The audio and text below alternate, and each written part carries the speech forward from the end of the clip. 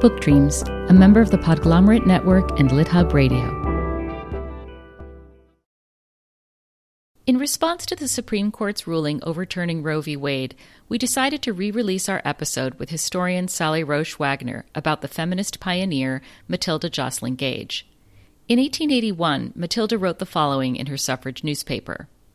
To say when and how often a woman chooses to go down into the valley of the shadow of death to give the world another child should be hers alone to say. The law of motherhood should be entirely under woman's control. In 1892, opposing laws that restricted sharing information about and the practice of birth control and abortion, Matilda wrote, "Unless the American people rouse to instant action, we shall soon find our government turned into a monarchy, church and state united, and the people no better than serfs." Matilda also wrote, "Enforced motherhood is a crime against the body of the mother and the soul of the child." We couldn't agree more.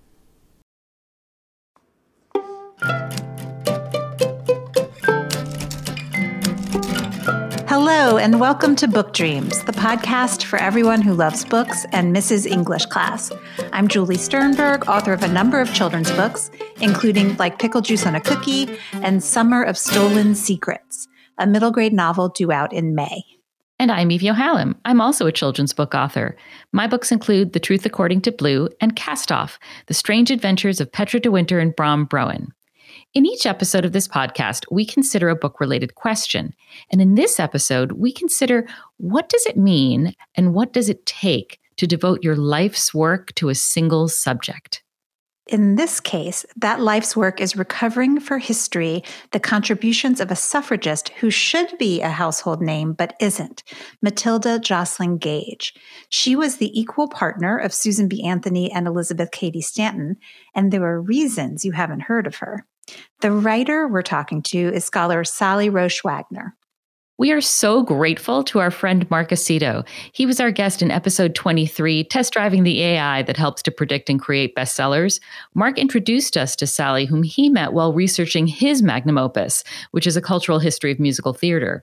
Mark was blown away by his conversations with Sally, and he promised we would be too. And boy, was he right. So true. So true. Do not think for a minute that this is some dry investigation of a small, minor footnote to history. This episode is the podcast version of scholarly clickbait. This is like a BuzzFeed headliner with famous frenemies and their shocking betrayals, and there are reveals and surprises and moments of "we were stunned." So be sure to listen to the very end, because your perception of the Wizard of Oz will be changed forever. All of that is true. It's also an episode with fascinating and timely lessons about power, how it's exercised, how it should be exercised, and the politics within social change movements, and how history is made, and how it should be made. We've had some great episodes. This is definitely among my favorites. Mine too. So Dr. Sally Roche Wagner is a founder of one of the first college-level women's studies programs in the United States. It's at California State University, Sacramento, and she's taught women's studies for 50 years. She's the founder and executive director of the Matilda Joslyn Gage Foundation and Center for Social Justice Dialogue. An expert on the suffrage movement, her recent articles have appeared in Ms. Magazine and the New York Daily News, and she appeared in and wrote the faculty guide for the Ken Burns documentary, Not for Ourselves Alone. Her anthology, The Women's Suffrage Movement, with a foreword by Gloria Steinem, unfolds a new intersectional look at the 19th century women's rights movement. Sisters in Spirit, Haudenosaunee, Iroquois Influence on Early American Feminists documents the surprisingly unrecognized authority of Native women who inspired the suffrage movement. Okay, so let's get started. We began the interview by asking Sally to tell us the story of how her interest in Matilda Joslyn Gage began. Here's what she said. Well, I think the forerunner is that I hated history. You know, it was the great men, great wars, great dates. And I, as a radical feminist, really hated the suffrage movement, because it was 72 years of teacup ladies politely asking men if they would kindly give them the vote. That was the story I heard. Mm-hmm. So I came into, I suppose, my love for Matilda Joslyn Gage kicking and screaming, if you will. I was teaching in the Women's Studies program at California State University, Sacramento, and I was teaching a introduction to the women's movement class, and this would have been in 1972 or 73. And a friend of mine doing research on the suffrage campaign in 1890 in South Dakota knew that I was from South Dakota and that I grew up in Aberdeen. And she came rushing over one day and said, "Have you ever heard of a woman named Matilda Gage? She was an important suffragist and she had some connection to Aberdeen." Well, I had not included the suffrage movement in my introduction class. So it was, okay, suffrage, not so interested, but Matilda Gage, my mom has a friend. I called up my mom and said, "How could this be? Your friend isn't, Matilda's not that old, is she, to be a suffragist?" My mom laughed and said, "No, that was her grandma. She was a really important suffragist, along with Susan B. Anthony and Elizabeth Cady Stanton." And she starts telling me all this stuff about Matilda. I said, "How do you know about this?" And she said, "Well, Matilda and I did a skit for the Dakota Territorial Pioneers, and I played Susan B. Anthony, and Matilda played her grandmother." So I say, "So why didn't you ever tell me about this?" And she said, "Guess you never asked." So that summer, I went back to South Dakota and asked my mom if she'd set up a meeting for me with Matilda. I almost didn't do it because it was a really hot day and I didn't have air conditioning in my van. But I'll go spend an hour. And I walk into her house, and Matilda, this is my grandma's furniture. This is a picture of her. This is her. I wasn't interested in anything of that. I just wanted a good story, quite honestly. One anecdote that I could share with my class. Then she took me into her dining room. She had a big table, and it was literally piled with letters that had not been opened in probably 100 years. Letters from Matilda. There were photo albums, scrapbooks of Matilda Joslyn Gage's writings. And I thought, this would be fun to kind of leaf through it and see what's here. Picked up a letter, and I don't remember the exact words, but it was something to the effect of, "Mrs. Stanton is the Benedict Arnold of our movement, but she is nothing compared to Susan B., who has destroyed our movement." Oh, and I was hooked. I mean, that was the moment. Wow. What a thing to stumble on. Wow. You grow up on Nancy Drew mysteries, and then you have one placed in front of you, and boom, you jump. Yeah. Wow. Well, it's hard to even know where to go from there. But Mark has told me that you've described your relationship with Matilda Gage as the longest of your life. Can you tell us more about your relationship with her? I am in a relationship with a live woman who I love dearly, but I have been in a relationship with a dead woman for the majority of my life, which is kind of an odd thing, but there are advantages to it. We don't get in too many fights. I always win. Yeah. I went back to graduate school and got one of the first doctorates for work in women's studies because I wanted to learn how to talk to this dead woman. And so I studied, historiography and realized that there was this whole thing that you are supposed to remain emotionally aloof from your subject because obviously you couldn't care about them and write about them with any distance and dispassion. And I thought, that is just bullshit. That is male fearing intimacy. That's all that is. Because if you love somebody, you do fight with them. You don't absorb them. I mean, is that the male fear of intimacy? If Yeah. you get too close to a dead person, you're going to not be able to be critical of them. Quite honestly, Matilda Jocelyn Gage is a pain in the ass. She is a royal pain in the ass. And it's because she is so consistently good. She's not a very pleasant person. Mm-hmm. She's volatile and she's sometimes rough in her speech. I mean, there's a letter she writes to a woman she worked with. My dear Mrs. Robinson, I think you are perfectly incomprehensible. And then she goes on to explain why. So she's gruff, but she is principled to a fault. And that calls me to my highest self always. The best part of us is always also the biggest pain in the ass. It's the hardest part about us. And understanding that, I love her and I also understand her limitations. Quite honestly, Elizabeth Cady Stanton's a whole lot more fun to hang out with. Lighter. She loves ice cream. She's not so principled. Mm-hmm. So she doesn't challenge me. But Gage, phew, I am on my toes around that woman every minute. Amazing. What was Matilda like with her own family? Was there a softer side to her? Oh, absolutely. Here's the story. After her death, a neighbor who lived across the street writes to her son and says, she was a radical woman and she was criticized, but you need to know this about her. Your mother was an incredibly kind woman.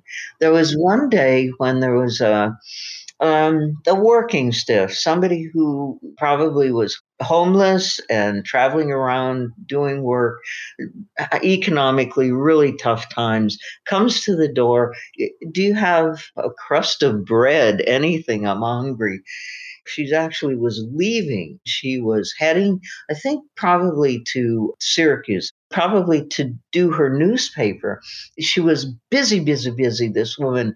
This busy woman says, come on in. She stokes up the wood burning stove and cooks him a full meal and then goes off and does her work. There's that kind of generosity of spirit. Mm-hmm. Yeah. So you're the leading authority on Matilda Gage, and it sounds like you have such a rich treasure trove of detailed information. I know that you're working on a book about her. Can you tell us about the book and what it's like to write about her? Well, Mark, our mutual friend, is the one who really inspired this. I have tried to write a biography of Matilda. I did a short one that is now out of print. And then I did a medium-sized one. This is like the Three Bears, Yeah. And I never finished it because it was like, this just isn't right. And then when I wrote the faculty guide for Not For Ourselves Alone, the Ken Burns film on Stanton and Anthony, at the grand opening of the film, and I sat next to Greg, who writes Ken's scripts, and he apologized for Gage not being in it. He said, you know what? There really isn't a biography of Anthony that's been done recently, and Stanton could use another one. Why not do a triple biography? So I wrote 200 pages of a triple biography of the three of them, put that aside, and never did anything with it. And it just nothing fit. And then I'm in this conversation with Mark, and it was the aha moment of it's me and Matilda. It's this relationship. It's this love affair, if you will, this dedicating my life to bringing this woman into her rightful place in history. I don't want to speak of her in this detached manner of here is this person and I'm writing about them. No, I am in relationship with this woman, and that's the form of it. And has the writing process been noticeably different for you when you take that approach as opposed to the other attempts that you had at the various biographical forms? Yeah, just flows. Can you imagine walking into a house, flipping through the old, long, unread letters of a suffragist and seeing Mrs. Stanton is the Benedict Arnold of our movement, but she is nothing compared to Susan B., who has destroyed our movement? No. Can you imagine? No, I can't. No. And this is in Aberdeen, South Dakota. I mean, that is off the beaten path. Well, yeah, which isn't even where Matilda lived. I mean, she just went there for summers. Crazy. It just seems like the odds were pretty high that these could have been lost forever, these letters. But the right woman walked in and she picked up the right letter. I know. And along those lines, Mark told me a great story that we didn't even get into with Sally. He said that one of the many reasons no one had done the work Sally had done before she did it is because Matilda had terrible handwriting that nobody could read. And yet, from that moment when Sally picked up that letter at random, she could read it. She read it as easily as she could read her own. I mean, it just feels like the universe was pushing these two women together. Isn't that incredible? Sally has also done us all a great service by forming the Matilda Jocelyn Gage Foundation, which is a nonprofit dedicated to educating the public about Matilda Gage and her work. The foundation includes a museum that's located in the home where Matilda herself lived for more than 40 years in Fayetteville, New York. Susan B. Anthony scratched her name in the upstairs library window of this house when the women were working on the history of women's suffrage. The house was offered as a station on the Underground Railroad. L. Frank Baum lived there for a time. He is Matilda's son-in-law, but we all know him as the author of The Wizard of Oz. There's more on the connection between him and Matilda later in this episode. Yes, and can we just say road trip? Yes, Totally. And speaking of later in this episode, let's get back to the interview. In February, Sally gave a Zoom talk with Gloria Steinem that was sponsored by the South Dakota Humanities Council. During the conversation, Gloria Steinem said about Matilda, quote, "She was the woman who was ahead of the women who were ahead of their time." We asked Sally what Gloria meant by that, and here's what she said. I think she is a visionary and intersectional in a unique way. Here's a couple examples. In the Civil War, during the Civil War, she's asked to present the flag that the women of Fayetteville have made for the local 122nd Infantry Division, and they will carry this off to war. Now, this is 1863, when Lincoln is saying the war is being fought to preserve the Union. And Gage says to the soldiers going off to war, this war is not about preserving the Union. This war is about ending slavery. And this is an incredibly important fight for freedom. And then she goes on to say, there will be no permanent peace until there is absolute equality for every group. Men and women, rich and poor, native born and immigrant, black and white. I mean, this is intersectionality in 1863. The end of her book, her major work, Woman, Church, and State, it's online and searchable, or you can buy your own copy through the Matilda Jocelyn Gage Foundation.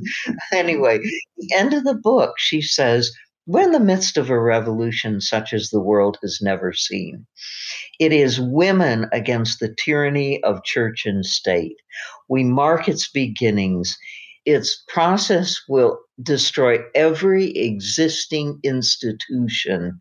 The result will be a transformed world. Gosh, that's still relevant today. She could have said that today. Yeah. And incidentally, in this book, she exposes sex trafficking in the United States, and she also calls out Catholic priests for sexually abusing children. Wow. That I find really depressing, actually. That everybody knew it in the 1860s or whatever it was. Yeah. 1893, and she's just naming it. Yep. Yeah. You said something during that talk with Gloria Steinem that I have been dying to know more about. You said that oral history is more accurate than written history. What did you mean by that? I meant it's more accurate than written history. Okay. You give a little more context. A little more detail here, shall we? I always thought of oral history as the telephone game, right? You start it, and then 5 people later, it doesn't even sound like what you began with. And I think it's because we don't learn to listen. We learn to see, and we see the written word, and we believe that. Well, I think that actually written history is the telephone game. And oral history is people who have learned to listen with a depth. Here's an example.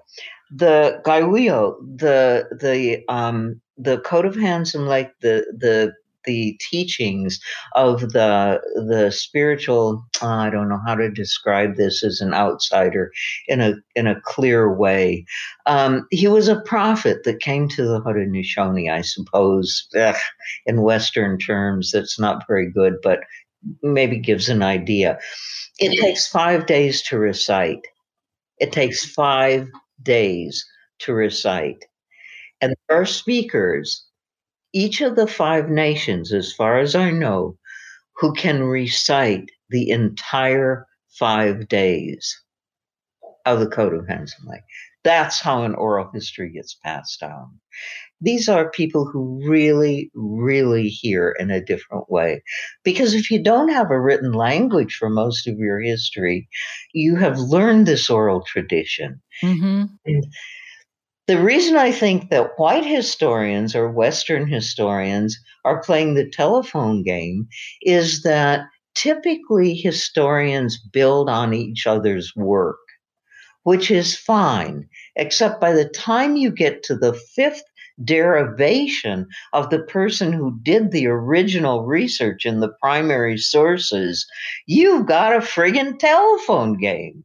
You've got somebody who's not getting it quite right. You've got somebody who doesn't have the context. And so that's what I meant. Got it. That's fascinating. I'd like to ask you a little bit more about Native American women. And this is my last reference to that conversation that you had with Gloria Steinem, which was such an interesting hour. And at one point she said Native American women were remembering what the rest of us were imagining in the future.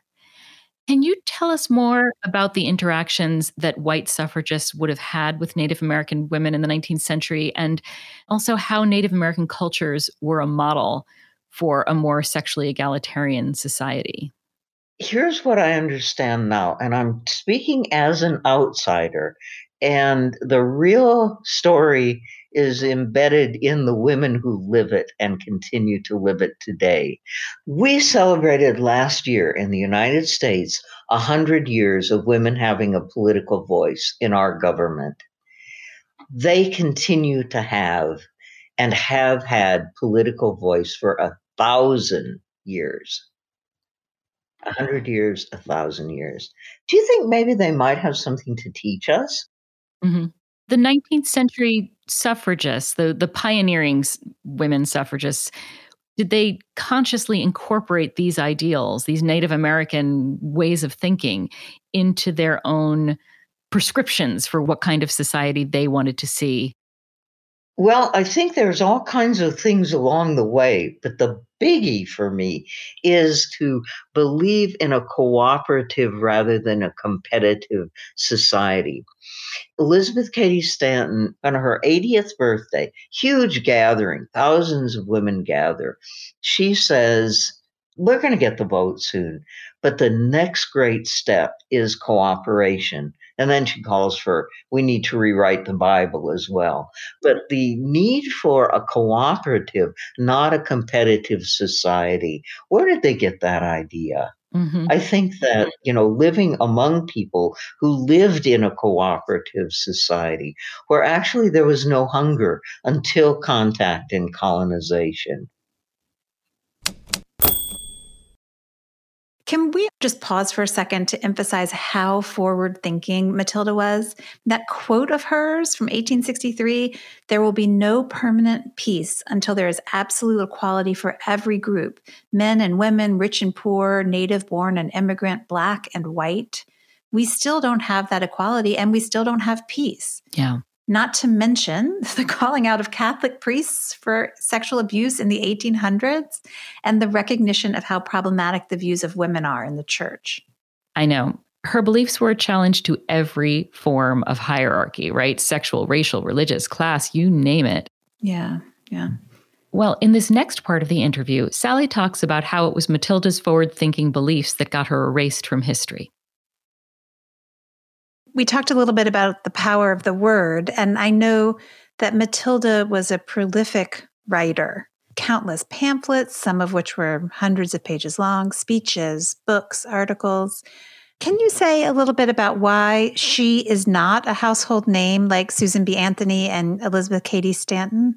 Because Elizabeth Cady Stanton and Susan B. Anthony, well, especially Susan B. Anthony, I shouldn't probably call out Elizabeth for it as much, but Anthony really, and the growing conservative women's suffrage movement, wrote her out. There's a lot of details there, a lot of ways she did it. 1876, Gage writes these statements to each of the national political conventions. Anthony sends them off to the New York papers with Anthony's name on them and Anthony's name alone. When Gage dies, she, Stanton, and Anthony have done the first 3 volumes of the history of women's suffrage, 1,000 pages each. Anthony didn't do any of the writing because she had a terrible writer's block.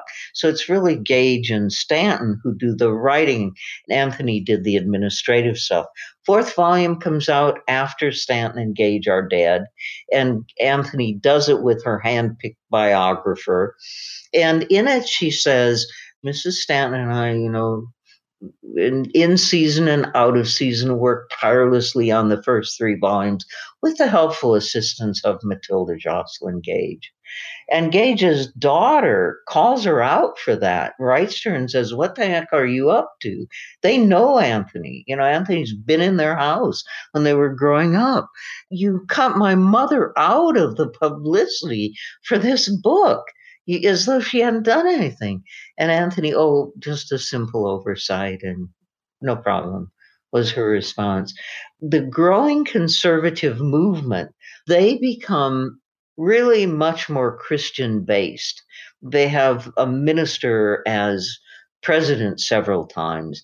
And they also practice racism as policy.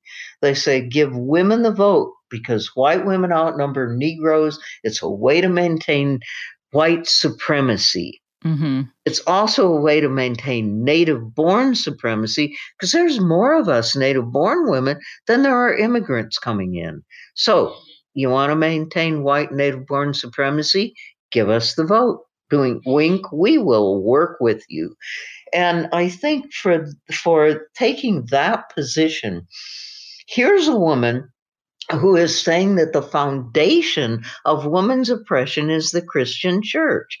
And she's saying never was justice more perfect, never was civilization higher than with indigenous cultures. She's an embarrassment. Mm. They don't want to have anything to do with her. Can you just tell us what her actual role was vis-a-vis Susan B. Anthony and Elizabeth Cady Stanton? She comes into the movement in 1852 at the Third National Convention, the same convention that Anthony comes into the movement. She immediately becomes active in the movement and she begins to write articles, stories, and she's well published in the 50s. She's attending the conventions, unlike Elizabeth Cady Stanton, who doesn't attend a convention from Seneca Falls in 1848, I think, until 1860. Wow. I mean, she's raising kids, she's doing all that. Anthony becomes a paid agent of both the abolition movement and then later the women's rights movement. She's incredibly active because she's getting paid for it. Gage isn't. She's a volunteer. In 1869, and there's a whole story about the split between the abolition and the women's rights movement, but in 1869, 2 women's rights organizations are formed. One is the National Women's Suffrage Association. The other is the American. National is much more progressive. National is Gage, Stanton, and Anthony. They're the triumvirate of the National Woman Suffrage Association. They share leadership positions. Gage is president 1 year, Anthony is president 1 year. Stanton is the titular president most of the time. She hates meetings, she hates conferences, she hates conventions. She doesn't usually come to them, but she's a prolific writer. Anthony is a great organizer of the conventions and that sort of thing. Gage is both. Gage is both an activist, an organizer, and a writer. So she bridges what these two women are doing, even though she is philosophically, intellectually, politically much, much closer to Stanton than she is to the conservative Anthony, who really from the beginning only wants the vote. Stanton and Gage increasingly by the 1880s want to go after the church.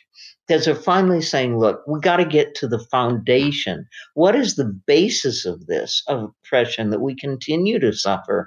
And every time we try anything from wearing pants to asking for the vote, to fighting for the vote, it's the church that fights us. We're violating the edict that's all the way through the Bible, old to new, that women should be under the authority of man if we say that we want the vote. If we say we want our own possessions. Women, of course, once they married, their husbands owned everything they had. So they're saying, we've got to go after the church. And so these two women are much closer than they are to Anthony, but they are the leadership. Can we talk about the racism of the leaders of the suffragist movement just a little bit more? I'm curious about why did Matilda tolerate the racism of her peers when she didn't agree with it? She didn't.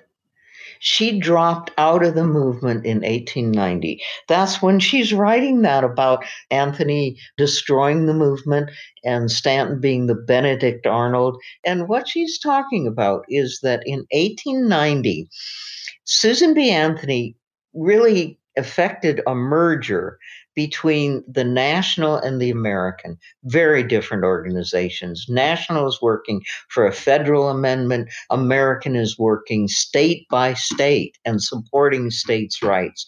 And it becomes a states' rights movement. Gage says, I'm not part of this. And she tries to undo the merger. She's unsuccessful. And so she goes on to form an organization to stop the culture to create Christianity as the official government religion, and also to fight fundamentalism, fundamental Christianity, that is, she says, the oppressor of women. She is no longer part of the women's rights movement. She's done. She's out of there. And the reason she says Stanton is the Benedict Arnold is that initially Stanton says we need to be going after the church.